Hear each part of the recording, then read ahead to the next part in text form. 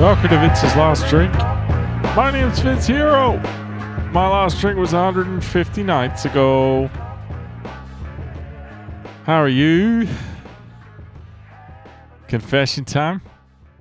I haven't thought of anything to discuss this evening, but what's fucking new? Huh? Nothing. I had someone fucking freak out on me today over COVID shit. First time it's happened in, what's that? A year and a quarter of this nonsense? What happened, Vince?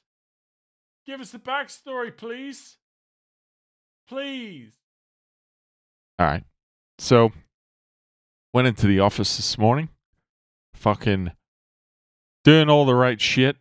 Had to be there. Needed a fucking monitor. Because looking at spreadsheets and shit is a fucking nightmare on a laptop for your eyes. And if you're a big fucking lanky cunt like I am, not the greatest for your back either. Lately, I have been exercising the posture of a prawn. So I went in to sit down and fucking use my monitor. Great monitor at work.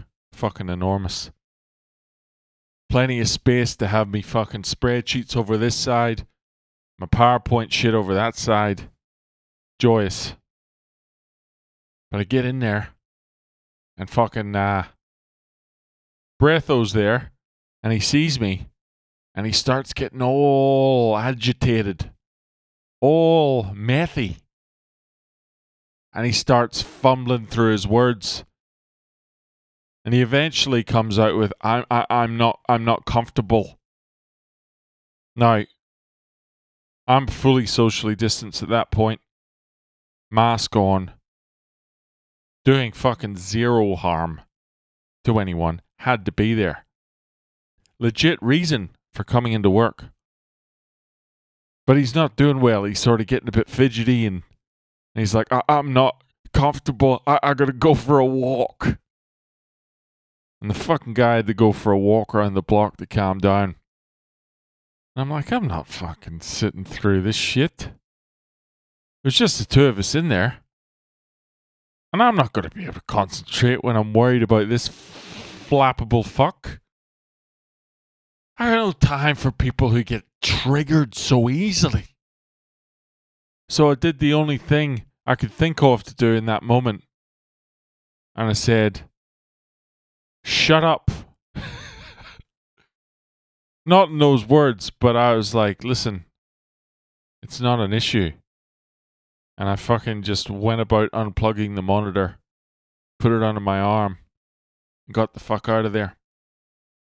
But tell you what, the guy's breath's bad enough. But when you have the trigger sensitivity of someone with an amphetamine addiction, it's hard for me to respect you. So we did a lot of bullshit last week about team building, you know, caring for your fellow member of the team. And I was all for that, but this guy's fucking unhinged. Fucking unhinged. And his breath stinks.